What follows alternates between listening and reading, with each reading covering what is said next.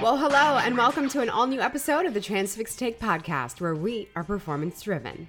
Each week, we deliver news, insights, and trends for shippers and carriers from our market expert, Justin Mays.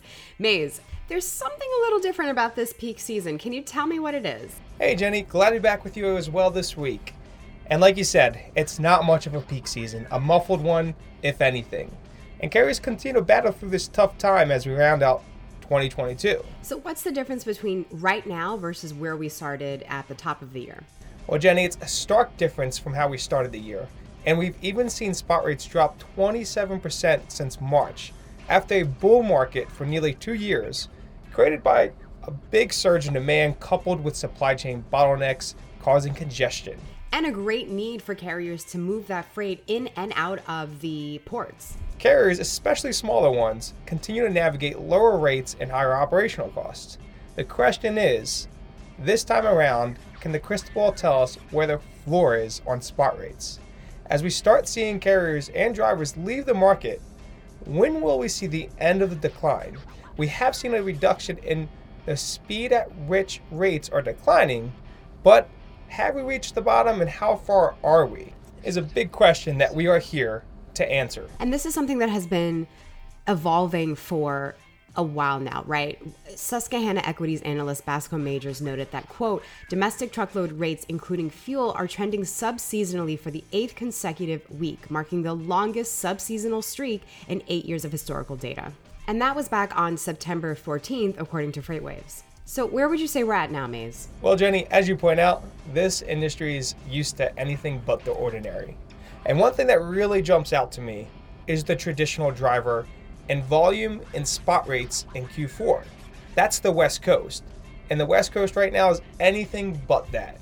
Specifically, Southern California, which drives volume into the spot market through late Q3 and Q4 as shippers move more imported freight across the country to fill shelves for the holiday season. This year, it's a different story. As import levels continue to nosedive on the West Coast, it results in rerouting goods to other ports around the U.S. and just less overall demand from shippers as they continue to right-size inventories. This nosedive of imports has dried up the spot market on the West Coast. And tender rejections, get this, Jenny, tender rejections are below 2% in this region. Which is wild because around this time in 2020, tender rejection rates on the West Coast were about 20%. 20%. Additionally, Southern California, home of the largest freight market by volume, Ontario, California, is witnessing tender rejections below 2%, which spells trouble for carriers who are hoping for any disruption caused by a significant surge of imports. Southern California still is pushing out volume, but it's clear to say that the capacity can handle any surge in volume, and we will not see any domino effects created by tender rejections in Southern California, or the West Coast by that means. And so what that signals to me is that this holiday season, it's a shipper's game. And we thought maybe there might be a swing, but it looks like there's not. Well, Jenny, to dive a little deeper into imports, most of us probably don't remember, or may not even have been in the industry, the last time imports in Southern California were this low. It was 2009. That's right, over 10 years ago. Imports in Los Angeles and Long Beach were down in September, again compared to the previous month, 15% and 11% respectively. However, even with lower volumes, congestion still hovers over Southern California ports, as the number of ships raiding in San Pedro Bay has deteriorated from the numbers we saw in the previous 2 years, when port congestion and the number of ships waiting off the coast were frontline news in mainstream media. This year, congestion at terminals continues to be a bottleneck, even with lower volumes, and it's pretty obvious why. Shippers are just delaying to pick up cargo and instead utilizing containers as storage, as they have nowhere else to bring this inventory right now. And if this wasn't enough, labor union discussions have just popped right back up, as one of the main unions, the BMWED, rejected the tentative deal reached back on September 11th. So even though imports are taking a nosedive, Jenny, it's still something that we need to keep an eye on, as congestion can balloon if issues continue to compound. But it would take a lot to start shaping up some disruption in the truckload sector. This is something we're obviously going to be keeping a very close eye on. If you remember last time around this year, we had some issues with the imports that really took over the holiday season and flipped it on its head. But let's take a look outside of the Golden State. Where are we at other regions, Maze? Freight markets have been stagnant for the most part throughout the U.S. Over the past week, we haven't seen much movement at all. The Midwest and Pacific Northwest continue to be areas that we are seeing some spot rates increase, and we should expect this through the next several weeks. Rising rates in the Pacific Northwest are being driven by produce, as October is the peak harvest month in this region.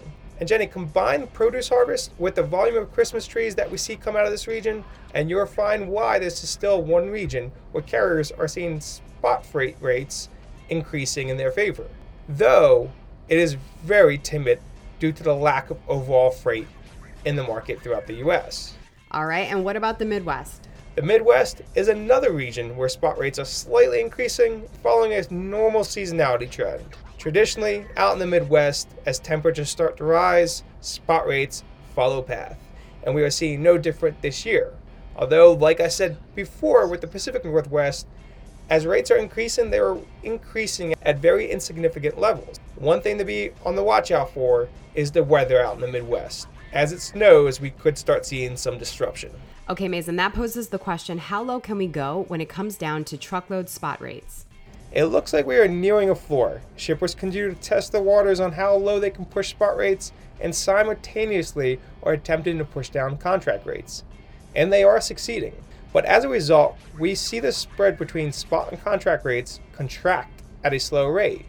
But this is not due to spot rates increasing. Instead, contract rates are being pushed down by shippers. But we are seeing spot rates and contract rates start to slowly close in the gap. And currently, we are seeing a high number of trucking authorities revoked every month, higher than any time in history. Now, this is the opposite from the previous 2 years when new operating authorities hit new highs as all-time high spot rates propelled drivers to establish their own authority or to enter the industry. This was much needed as consumer demand drove all-time high volumes, but today, the freight industry is in a different position. So with that context now, what do you think, Maze? Did we hit the floor? Are we close to it? What's going on? I believe it is possible that we are near the floor on spot rates, and we will see these continue to stay stagnant, but contract rates are a different story, as most of the truckload freight is moved via contract. If shippers can decrease contract rates meaningfully, this will start having a larger impact on the industry as it starts impacting larger carriers and brokers. Holidays will likely help the spot market keep rates from hitting the floor through parts of Q4, but I think it is safe to say that overall, we are starting to approach that floor as we continue to see rates somewhat stay stagnant and even increase in other regions following traditional seasonality. All right, well, we will definitely be checking this out in the next couple of weeks, but Maze, what can we look forward to on next week's show? Well, Jenny, next week we'll check back to see if there's any other trends to call out on what could potentially be a signal of where rates may go and the floor may lie. It was great seeing you again this week, Jenny, and look forward to next week. Until then, my friend, we'll see you next week with an all-new episode. Drive safely. All views and opinions expressed in this podcast are those of the speakers and do not necessarily reflect the views or positions of Transfix Inc. or any parent companies or affiliates or the companies with which the participants are affiliated and may have been previously disseminated by them. The views and opinions expressed in this podcast are based upon information considered reliable, but neither Transfix Inc. nor its affiliates nor the companies with which the participants are affiliated warrant its completeness or accuracy, and it should not be relied upon as such. All views and opinions are subject to change.